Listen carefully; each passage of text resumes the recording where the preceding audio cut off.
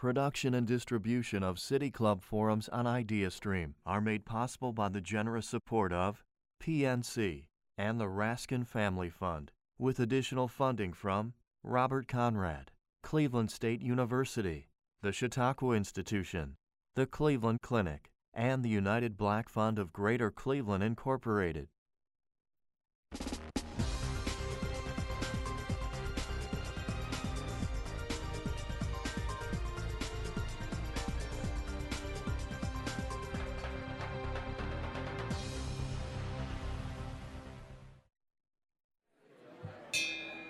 Good afternoon and welcome to the City Club of Cleveland. I'm Dan Moulthrop. I'm the Chief Executive here. I'm also a proud member. And it's a pleasure to introduce our speaker today, the Director of the Penn State Earth System Science Center and perhaps the nation's leading climate scientist, a man who's been suggested as a speaker here for years and years, for whose presence we are deeply grateful, Dr. Michael E. Mann.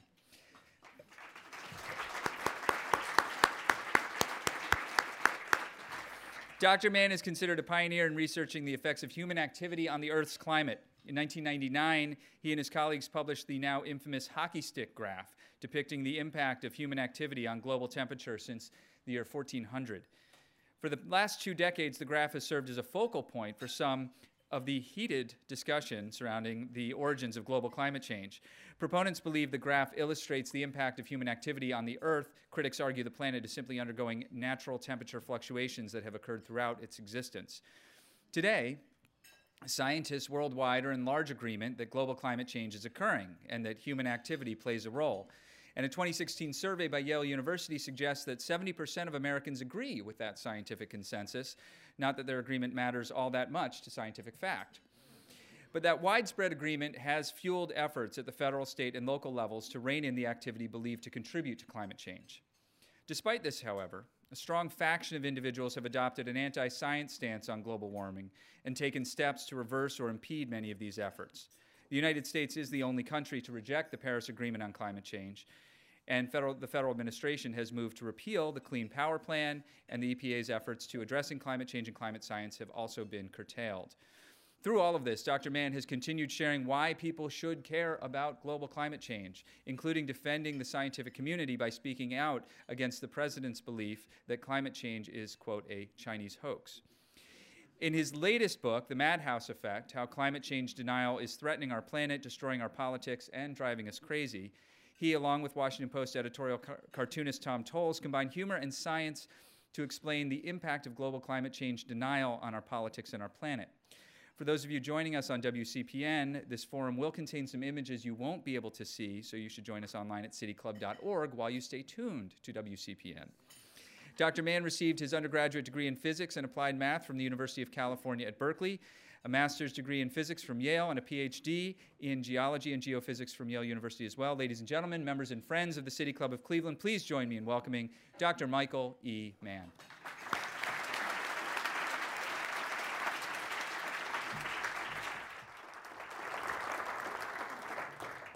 Well, thanks very much, Dan. Thanks to Stephanie and the others at the City Club for bringing me here, and also my good friend Harsh Mathur for helping facilitate that as well. It's a real honor to speak here. As Dan mentioned, we wrote this book. Tom Towles, Washington Post cartoonist, who has been sort of weighing in on climate change and climate change denialism on the editorial pages of the Washington Post for years in the form of his brilliant cartoons. Well, he and I decided that it would be interesting to try to use those cartoons to tell the story about the science, the impacts, the politics, the way forward. We published this book, The Madhouse Effect, How Climate Change Denial is Threatening the Planet, Destroying Our Politics, and Driving Us Crazy. I always have to remember the order of those 3 things. Before the last presidential election. So in a sense, the book presaged what we're calling a return to the madhouse, climate denial in the age of Trump. And that's really the theme of this lecture. First of all, the first chapter of the book is, how does science actually work? Because it's important to understand that. If you're going to understand how to litigate this apparent dispute over climate change and its impacts, you need to understand something about how science works. Now, skepticism is a critical thing in science. It's part of what Carl Sagan, the great Carl Sagan, described as the self-correcting machinery that drives science towards an increasingly better understanding of the natural world. But rejecting mainstream science, consensus, the overwhelming consensus of the world's scientists based on the flimsiest of arguments that don't stand up to the slightest bit of scrutiny, that's not skepticism. There are many who reject the science, comparing themselves to Galileo railing against the church, when in fact they're really just cranks dressed up as Galileo, as depicted in this cartoon. Let me quote again the great Carl Sagan. The fact that some geniuses were laughed at does not mean that all who are laughed at are geniuses. They laughed at Columbus. They laughed at Fulton. They laughed at the Wright brothers, but they also laughed at Bozo the Clown. And for every Galileo, there are thousands of Bozo the Clowns, and too often they have the megaphone, because too often our media engage in what's sometimes called as false balance, or what I call the false objectivity of balance, which is to say, you shouldn't treat the overwhelming consensus of the world's scientists versus a few cranks and fossil fuel industry funded shills as if those are on an equal footing. And yet too often the issue of climate change is presented in our media as if it's a real debate between two equal sides. Truth doesn't lie halfway between science and anti-science, but too often it's framed that way. And even the hallowed New York Times has at times engaged in sort of false balance, providing a forum to fringe viewpoints that simply are not supported by the scientific evidence. So what about the scientific evidence? We're not 100% certain really about anything in science. So some people will say, well, if you're not 100% certain, we shouldn't act. Yes, there's uncertainty in the science of climate change. There's uncertainty in the science of gravity. We've never observed a graviton.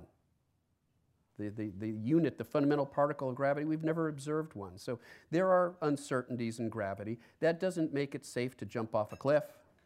And yet there are those who would have us jump off the metaphorical cliff of not acting on climate change based on science that is similarly strong, that is similarly well established, and the overwhelming consensus of the world's scientists.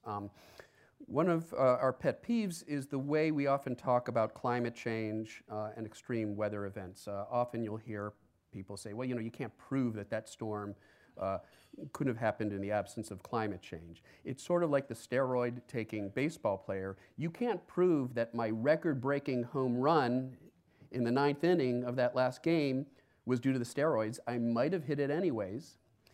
Well, that's, as the cartoon denotes, that's a loophole through which you could lose a planet. And the reality is that climate change is intensifying these storms. It's taking extreme weather events and making them more extreme and more damaging. Whether we're talking about Harvey, the biggest flooding event on record, record sea surface temperatures means record amounts of moisture. Record amounts of moisture leads to record amounts of rainfall. And that was the wettest event on record. Harvey. Irma, strongest storm ever measured in the central Atlantic, in the open Atlantic Ocean.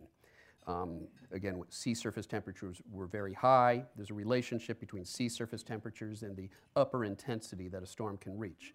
So maybe it's a coincidence that during the last few years, during which global ocean temperatures have been at their all-time warmest, we've seen the strongest storm ever in the open Atlantic, Irma, the strongest storm ever on Earth that we've ever measured, Patricia, a few years ago in the Pacific.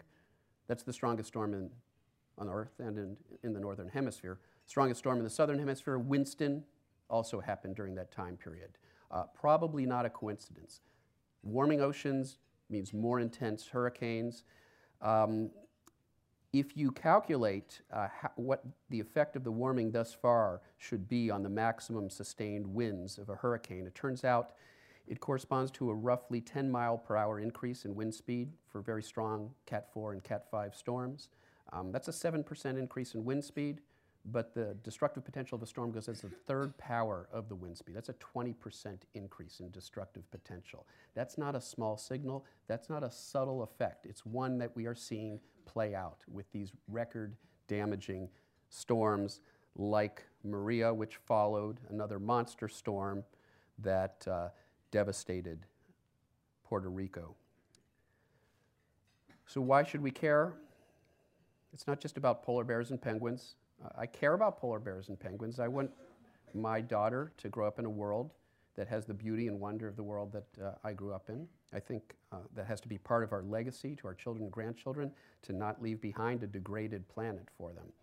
But it isn't just about polar bears and penguins. As we've seen, it's about record strength storms, superstorms that are wreaking unprecedented damage on our coastlines, unprecedented wildfires, droughts, floods, heat waves. That's the face of climate change, and it's no longer subtle. We are seeing it play out in real time now, on our television screens, on our newspaper headlines. But there is still this denialism. As long as there are fossil fuels to burn, there'll be people willing to deny that climate change is real. It was the same playbook they used in tobacco. They're using it today with climate change. And there's sort of this hierarchy to climate change now, these stages of denial, the first of which is it's not happening. Well, let's see, 2014 was the warmest year on record, until 2015, which was the warmest year on record, until 2016, which was the warmest year on record. Good news, folks, 2017 was not the warmest year on record, only the second warmest year. Well, you know, maybe that's natural. You know, stovetop temperatures change all the time, these two frogs say to each other as they're slowly being boiled.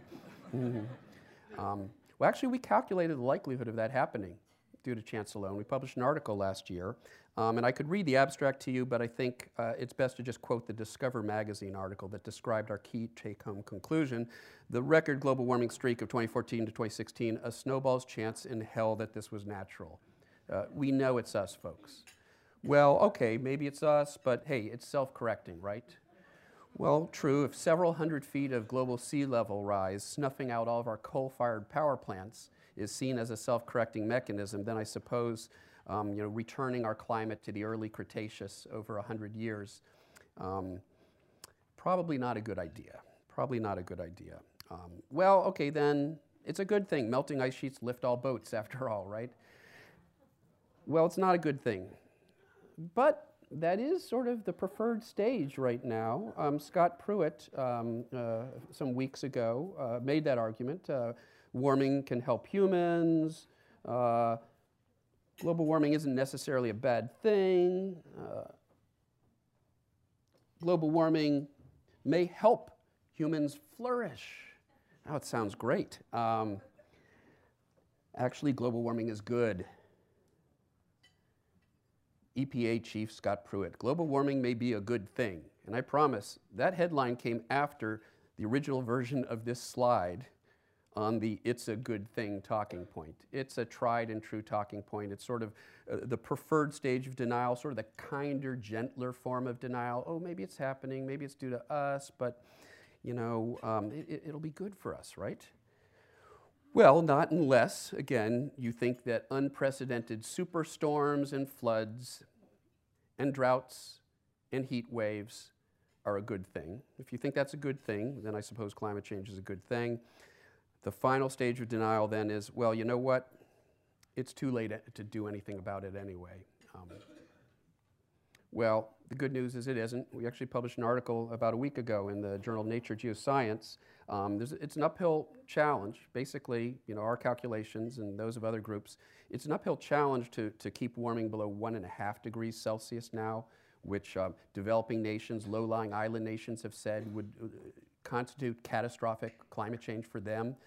We can still do it, and we can certainly reduce our emissions fast enough to avoid warming the planet by more than 2 degrees Celsius, which is the basic Paris target that's often pointed to as the level of truly dangerous and potentially irreversible climate change. And we can still do it. It's not too late. But there is a war on the science. like the last Japanese soldier found fighting World War II some years ago, as long as there are fossil fuels to burn, there will be talking heads being paid money to deny the overwhelming scientific consensus, but they will become as irrelevant as the last Japanese soldier still fighting World War II.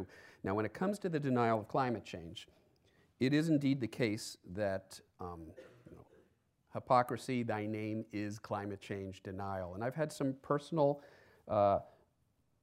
dealings, as Dan alluded to in his comments. Back in 2009, the newly elected Attorney General of Virginia, Ken Cuccinelli, otherwise known as the Cooch, Tea Party Republican, came heavily funded by fossil fuel interests.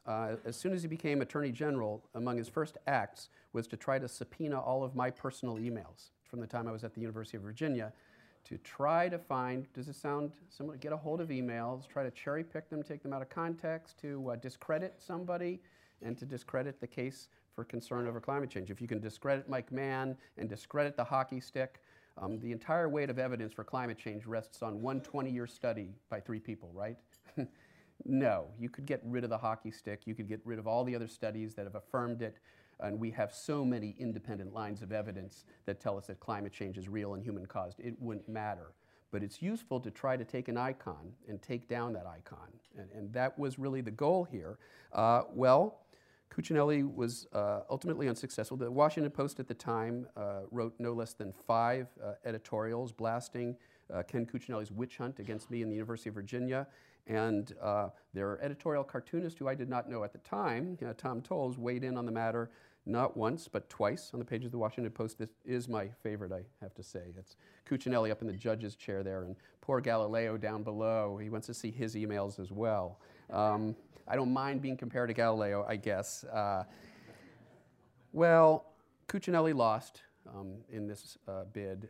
It was really a technicality. In his 40-page filing to the court, he had forgotten to provide evidence of wrongdoing on my part. So the court threw it out. He, of course, appealed to the state Supreme Court, which ultimately ruled on the matter, rejecting the case with prejudice, meaning they really don't want to see an attorney general ever come back to the court with something like this again. So we won that particular battle. Ken Cuccinelli then ran for governor of Virginia in the next election. You'll forgive me if I decided to actively campaign with his opponent, Terry McAuliffe, because I understood the threat that Ken Cuccinelli represented. And the people of Virginia understood the threat. That somebody has antipathy for science that doesn't conform to his political ideology, who will use his office to go after scientists whose findings might be inconvenient to him and the special interests that fund him. Virginians decided they didn't think that was a good idea. He lost the race. He went on to work on an oyster farm on Tangier Island. This is an island in the Chesapeake Bay that is slowly succumbing to the effects of global sea level rise. I'm not making this up, folks. This is true. You can look it up. It's hypocrisy, thy name is climate change denial. What about the solution? Well, one solution, so if we can agree that we need to do something about the problem, and I think that's where our politics are headed. I actually think there is an emerging consensus that climate change is real and human-caused, and the debate ahead of us is going to be about what we do. Now, there's some who say, well, why don't we just massively interfere with the global climate system, which we don't understand perfectly, in some other way, and maybe we'll get lucky and it will offset the effects of global warming. The title of our chapter on geoengineering in the book is Geoengineering, or What Could Possibly Go Wrong? And it is the principle of intended consequences at work. We could easily end up with a Greenland that warms up even faster. It would melt the Greenland ice sheet even faster if we engage in some of these schemes, because you might lower temperatures in some place, but you could actually warm them in other places. There are all these uncertainties that tell us, this is probably not the way to go. The real solution is to stop this problem at its source, which is the continued burning of fossil fuels and the CO2 that's building up in our atmosphere. But there are some prominent people who have said, it's just an engineering problem, like Rex Tillerson, our former Secretary of State, also former CEO of ExxonMobil. he might have a bit of a bias in his approach to thinking about solutions to climate change. Let's continue to burn fossil fuels and elevate ExxonMobil profits, but we'll do other things to try to offset it. Probably not a good idea. The real path forward, we're on that path, okay? Paris Agreement, monumental agreement. Every country in the world, save one, the US, if Donald Trump does indeed make good on his threat to pull out of Paris, we would be the only country in the world not signed on to Paris. If all the countries keep their commitments to Paris, and the US could actually meet its obligations under Paris with or without Donald Trump, just because of what's happening at the state level, the municipal level, what cities are doing, what companies are doing. We may indeed meet our obligations whether or not Trump formally pulls out. And I won't say anything more about that. That agreement, Paris gets us halfway to stabilizing warming at 2 degrees Celsius or less, to that dangerous level of warming. So it doesn't solve the problem, but it gets us on the path where we can see a few years from now ratcheting up those agreements, and ultimately we can see a path forward to keeping warming below dangerous levels. But there is a great urgency to acting, of course. And we've run into a wall, Donald Trump's wall. It's the wall between him and the reality of climate change. And we will indeed all pay for it. So we have this challenge, in the era of Trump, where we have a chief executive for the first time who actually denies the science of climate change, and has appointed to his cabinet, a scorched earth squad, what I call a dream team of climate change deniers and fossil fuel industry lobbyists.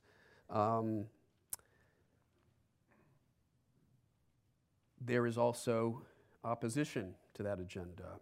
I've spoken out in the House of Representatives. I spoke at the March for Science a year ago, marched at the front of the line, and I know what you're thinking. You're looking at that, and you're thinking, who's that guy with Mike Mann?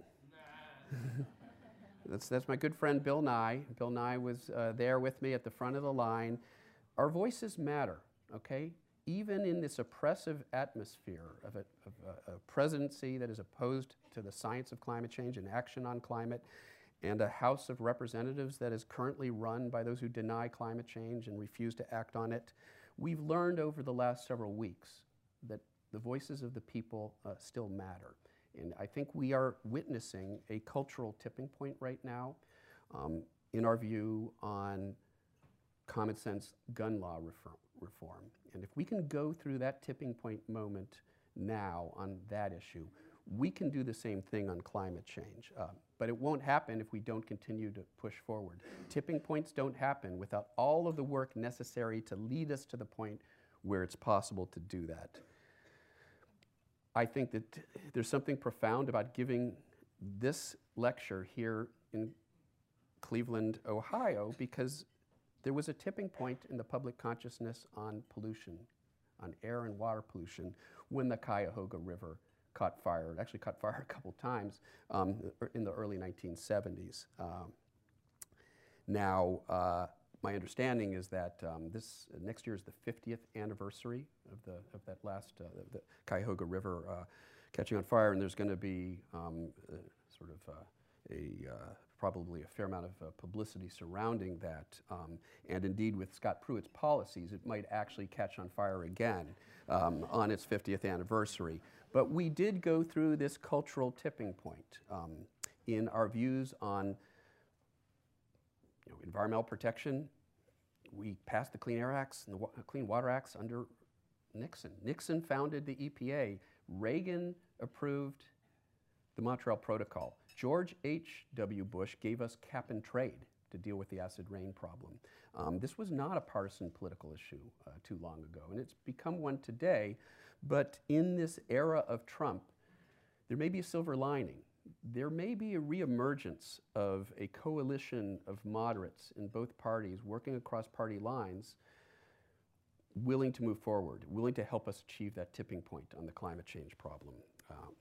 But it won't happen if we don't lend our voices like these high school kids have been doing on the gun issue over the last few weeks.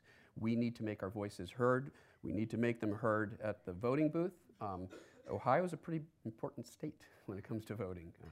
And in less than 300 days, we have an opportunity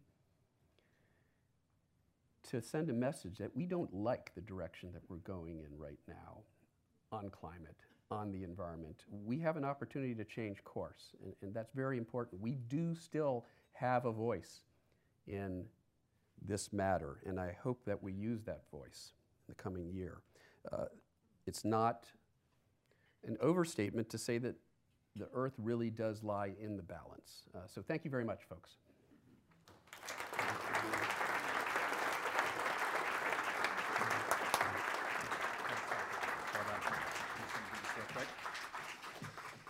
Today we're enjoying a Friday Forum with Dr. Michael E. Mann, Distinguished Professor of Atmospheric Science at Penn State University and also the Director of the Penn State Earth System Science Center.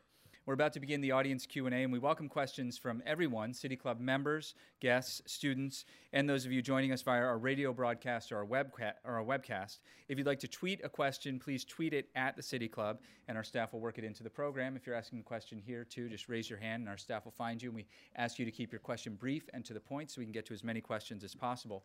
Holding our microphones today are Youth Forum Council Chair Tiola Orsanya and Content Coordinator Bliss Davis. May we have our first question, please?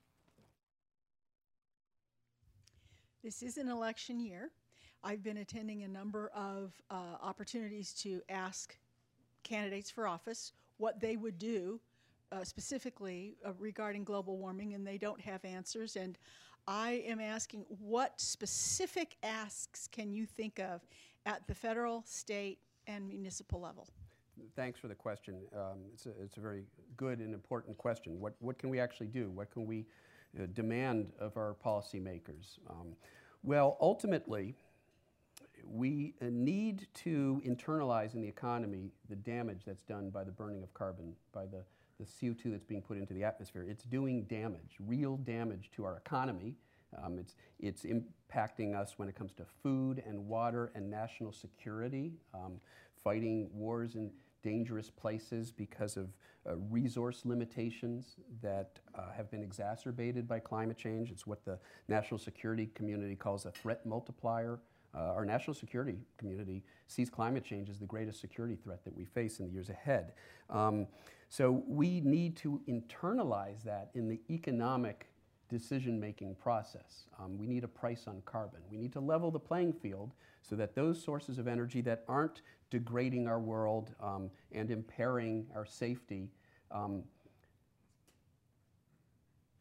can compete more fairly against those that are threatening the climate and threatening the planet. Now, an argument can be made that market forces are already moving in that direction. The age of fossil fuels is ending.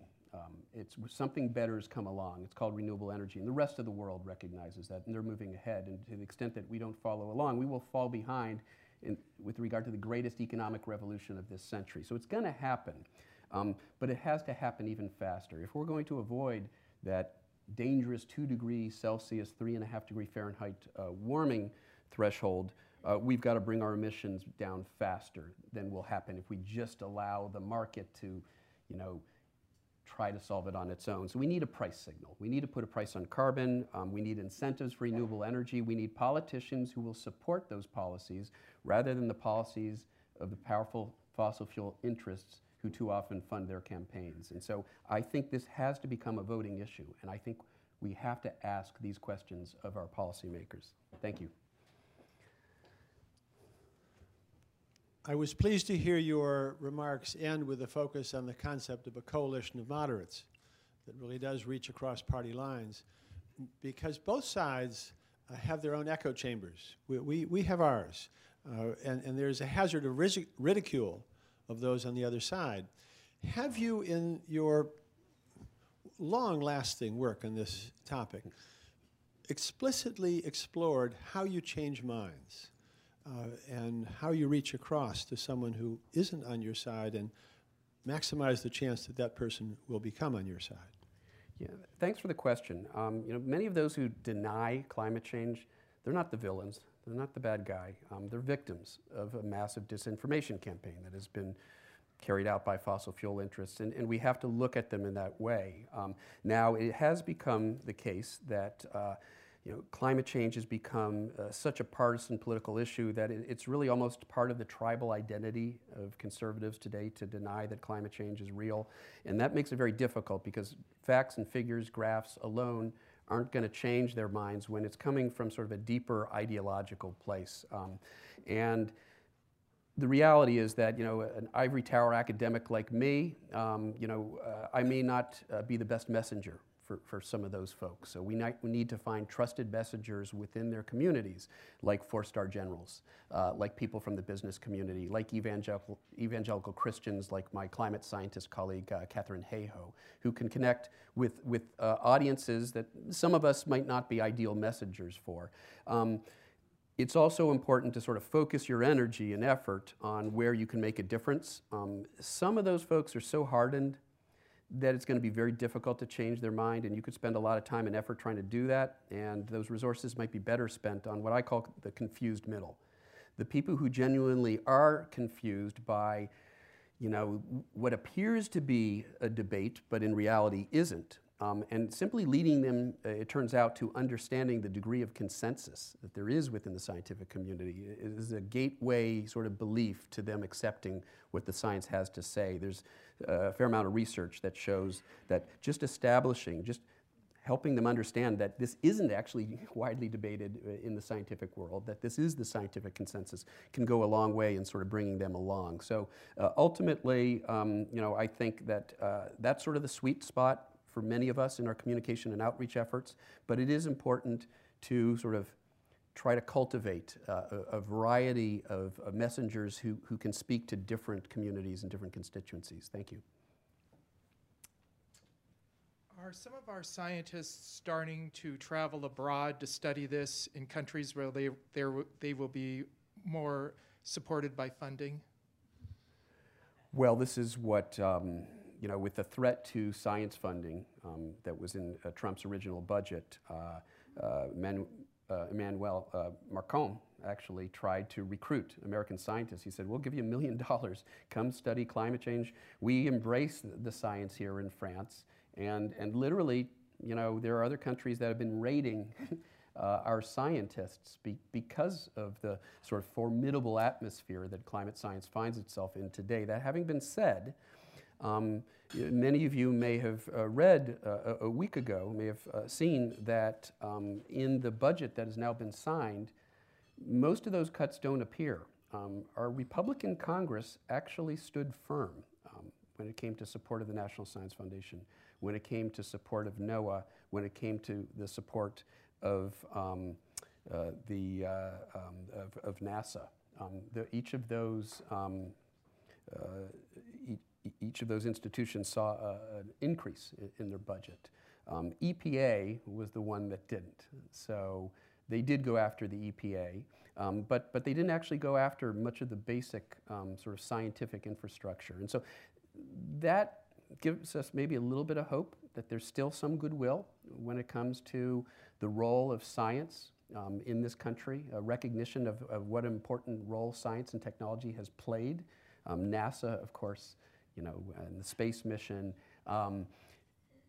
that, I think there is still a deep level of appreciation and respect for science, even among those who, might not seem like our best allies. That means that we can probably weather the storm, which is, if this goes on, eventually we will see a defunding of climate science and we will see the climate satellites taken down. But we can probably weather this one storm if we can get past it. And again, there's an opportunity to change direction in less than a few hundred days. Hi, I was just wondering if you've seen any good examples in our school systems of teachers being well equipped to talk about climate change.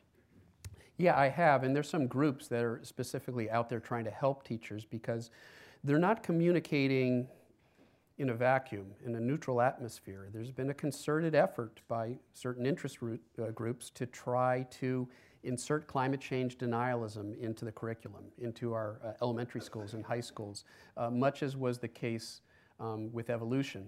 We see the same sort of battle. In fact, a group that was sort of emerged to try to fight the effort to to introduce creationism into the science curriculum. The National Center for Science Education, formerly led by Jeannie Scott, who's been very active in helping high school teachers in high schools fight these battles, including the famous Dover, Pennsylvania case where the school board tried to insert creationism into the classroom, and science prevailed, and NCSE played a really important role. Well, some years ago they decided to take on climate change as an issue as well, because they saw precisely the same the same modus operandi was being deployed with respect to climate change denial, and inserting that into the classroom. A group that's actually based in Chicago called the Heartland Institute. Sounds great, but actually it's just a front group for fossil fuel interests and tobacco interests to dispute science that threatens their bottom line. And they actually sent out a very glossy fake report promoting climate change denial to teachers across the country. And they have essentially unlimited resources. They get a lot of funding from the Koch brothers and other billionaires who are willing to fund these efforts. So that battle continues, and we will be continuing to fight this effort. What could be more immoral than trying to mislead our children about a problem that they are the ones who bear the brunt of? It's so fundamentally ethically misguided and amoral, and fortunately they're not prevailing because the forces of science are pushing back. I'm a college student, and we've been covering climate change and climate change denial a lot in class. And we talked about how a lot of people are opposing the idea that climate change is real, not because they want to deny the science, but because they want to reduce government regulation and intervention by any means necessary.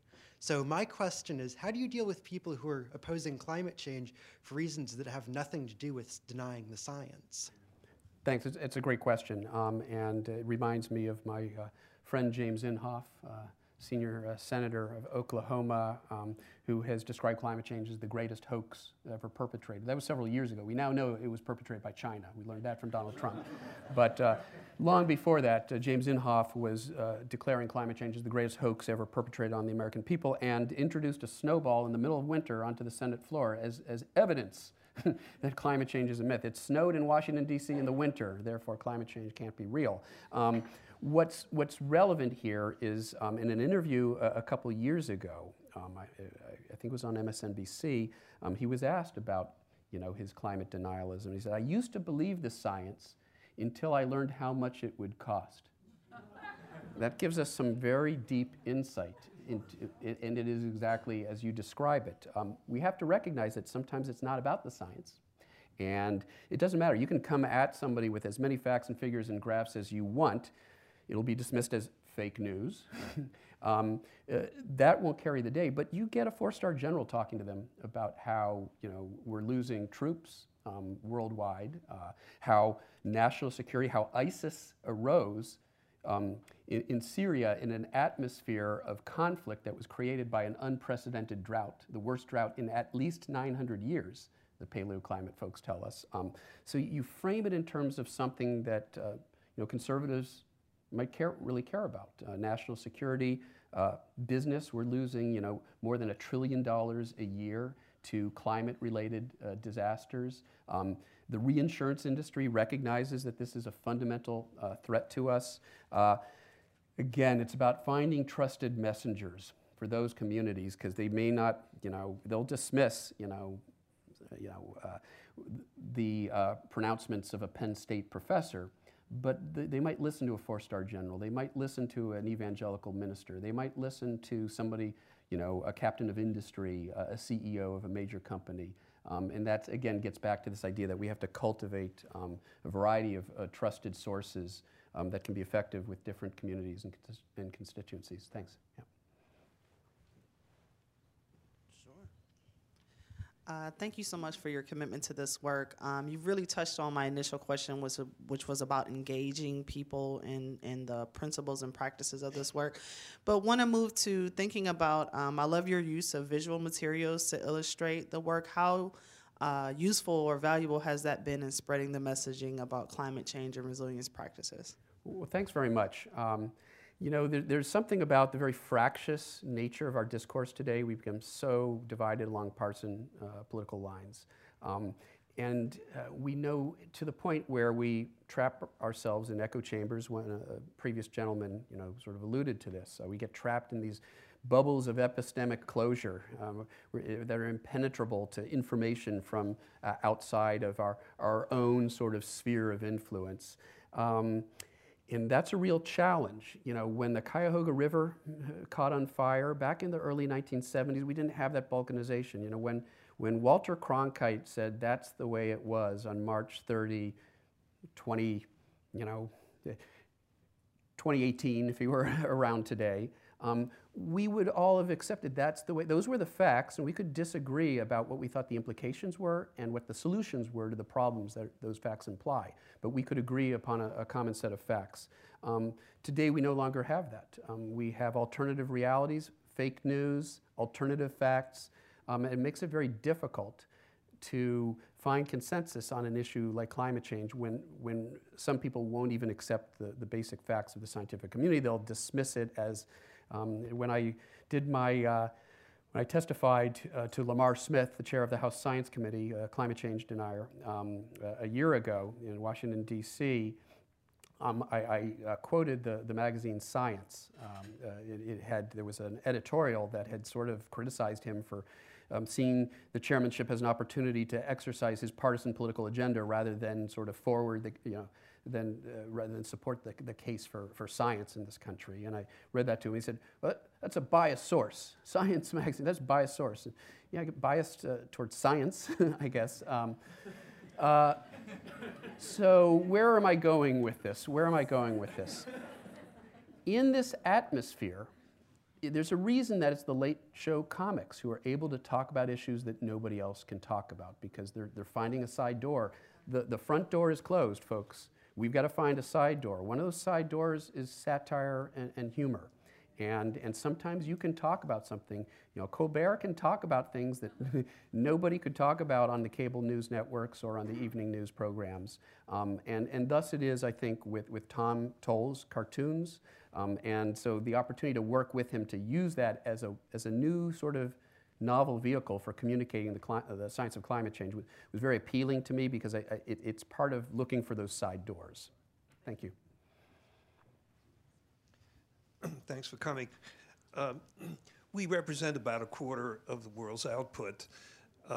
What can you tell us about China, India, where some of those cities are in Beijing and other places are unlivable? And we know that they're doing some things, but are they going fast enough? And are you reaching them in some way? Yeah, thanks for the question. You know, it's ironic because one of the common talking points that you find among those opposed to taking action on climate is that, well, you know, China and India aren't doing anything, so why should we do anything about it? And that was sort of true 10 years ago. It just ain't true today. China is decommissioning coal-fired power plants, and they've flooded the global market with cheap solar panels to the point where Trump has had to slap a tariff on Chinese solar panels to stop the penetration of renewable energy into the United States. That's not coincidental. So China is taking some real leadership, and in part because of what you allude to. How can you not understand the threat of environmental degradation if you live in and witness what's happened in Beijing with air quality and the huge healthcare costs that are arising from that? So China understands in a very visceral way, you know, what we understood in the 1970s, what we understood when the Cuyahoga River caught fire, when we had that moment. Well, China's had that moment as well in more recent years, and so they're out ahead. Now, you know, for a while, there was a really a favorable trend where we saw global carbon emissions had remained flat for several years in a row. And in part that was due to the progress being made by China and by other countries in Europe. There's this real move away from fossil fuel energy towards renewable energy in many of those countries. But last year, we actually saw it tick up a little bit. So we're not there yet. And China has maybe backed off a little bit from the direction. You know, they said they wouldn't. They said, we don't care what Trump says, we're still committed. But Trumpism has provided them now with an excuse to not work quite as hard as they were working before. And so, you know, how can we expect the rest of the world, the developing world, to make these changes when we had 2 centuries of free access to cheap, dirty fossil fuel energy? Who are we to tell them that they don't have the same right if we don't have our own house in order? And so I think it starts with moral leadership here by those of us in the United States and our elected leaders. And again, an opportunity, less than 300 days, to change direction in terms of our political representation. Thank you. Hi, so you mentioned the Cuyahoga River, and next year, in fact, we are celebrating the 50th anniversary of the last time the river burned, June 22nd, 2019. Everyone should save that date. So, you know, we are asking the question, can we make this maybe the largest environmental sustainability event in the country that year? Because it is a national story, obviously a local story, but national. And it connects, you know, through local action and federal policy, we can make big change, and obviously that's important these days. So I'm just wondering, you know, one, if you see big potential there here in Cleveland next year, and if so, you know, how best to use that anniversary to kind of elevate this conversation around climate and you know, environmentalism. Thanks for that question. You know,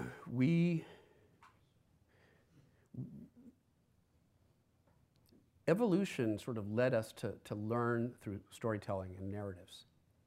And that's the most effective way to communicate, is through stories and metaphors. And here we have one, this remarkable metaphor for the effect of unrestrained pollution of our water and atmosphere. So I think there's an amazing narrative story that surrounds what happened back in the 1970s here, and it would be a huge lost opportunity to not try to make it a teaching moment for the rest, not just the rest of the country, but the rest of the world. So, and I'd be happy to talk to folks if there's some role that I can play in trying to help facilitate that. I think it's a really important opportunity that we don't want to lose. The cartoons are wonderful, and along those lines, there's a growing body of psychological research on how to more effectively frame climate change messaging. For example, Per Espen Stoknes has a wonderful book and wonderful TED Talk on how to more effectively communicate to persuade people and overcome barriers. I was wondering, do leading climate scientists like you communicate with the psychologists about how do we talk more effectively about this and frame our message? Thanks for the question. Yeah, we see psychologists a lot.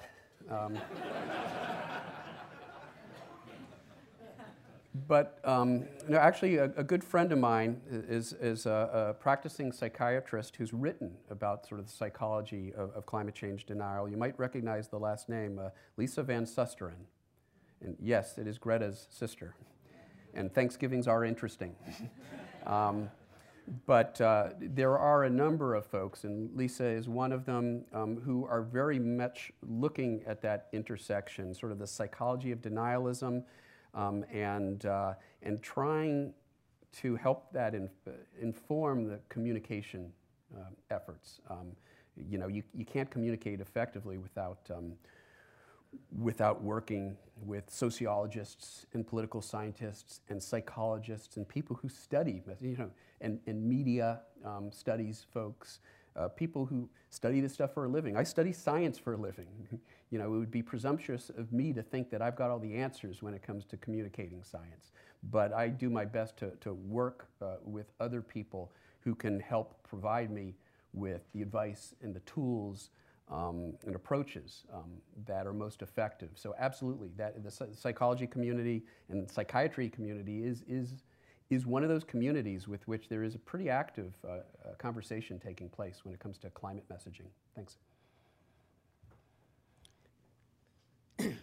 Yeah, my question is, so sometimes we feel a little bit ineffective or impotent about making change.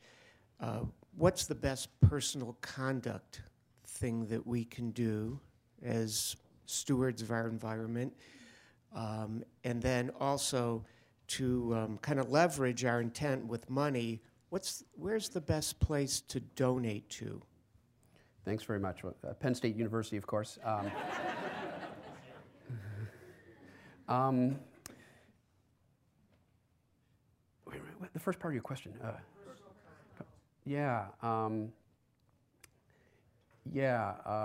Elaborate again, because I forgot the context for that. If we want to combat climate change, and we're all contributing to climate change as we breathe. What is the one thing we can do? That, what's maybe the most effective thing we can do? Yeah, so voting.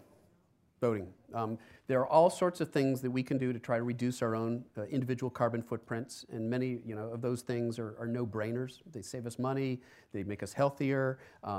There's a lot of low-hanging fruit, and when we act responsibly, it sends a message to our friends and family members and schoolmates, and so that's really important. But that alone isn't enough, because neither you or I can actually pass climate change legislation.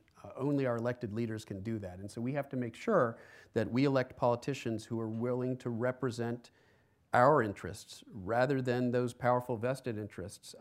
One of the things that I thought was really novel with the current movement with these high school kids in the wake of the Parkland shooting, it's just remarkable how these high school kids have seized the media narrative in a way that defies sort of the laws of money and influence somehow, and it's the moral authority that they carry that has allowed them to do that. That still matters. Moral authority still matters.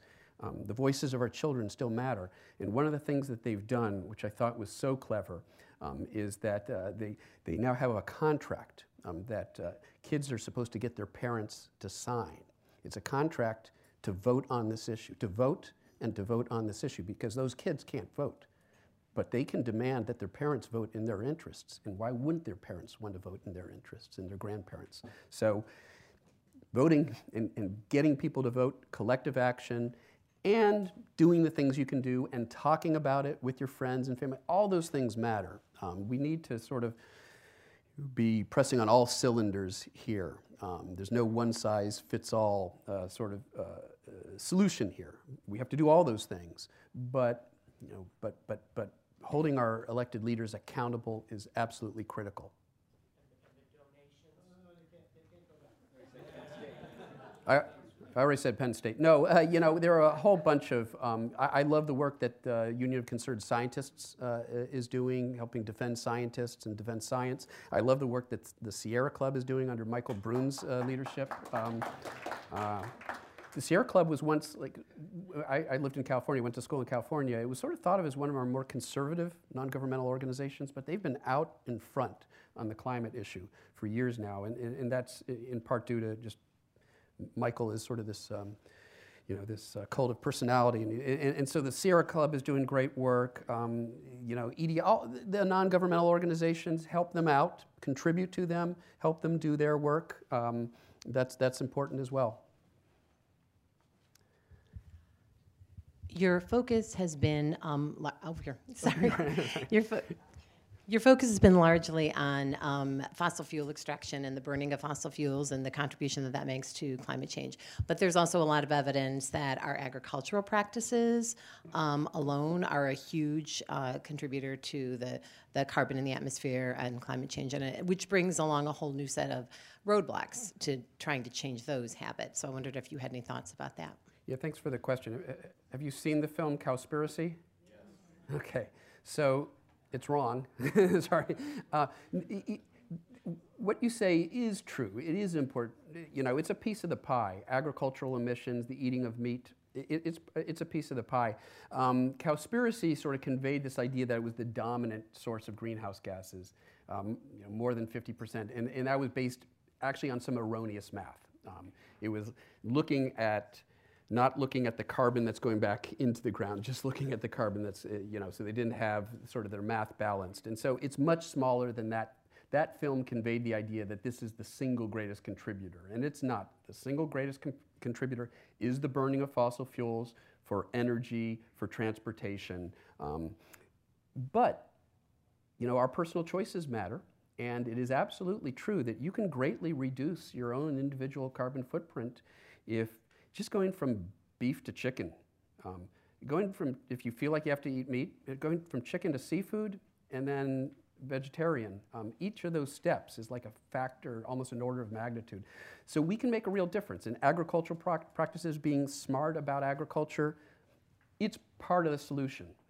We have to change our behavior across all sectors of life if we're really going to tackle this problem. There's no one magic bullet, and our choices about food and agriculture are part of it. But the lion's share is our continued burning of fossil fuels, and we have to keep that in focus in particular. Thank you. Well done, Sarah.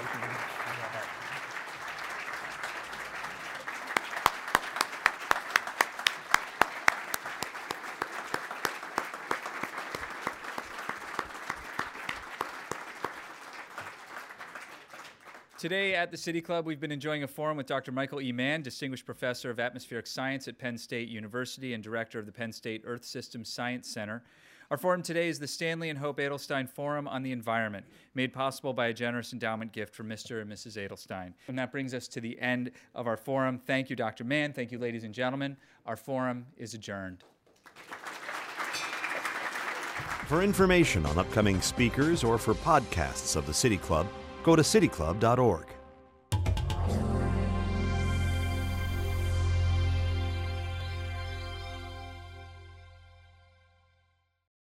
Production and distribution of City Club forums on IdeaStream are made possible by the generous support of PNC and the Raskin Family Fund, with additional funding from Robert Conrad, Cleveland State University, the Chautauqua Institution, the Cleveland Clinic, and the United Black Fund of Greater Cleveland Incorporated.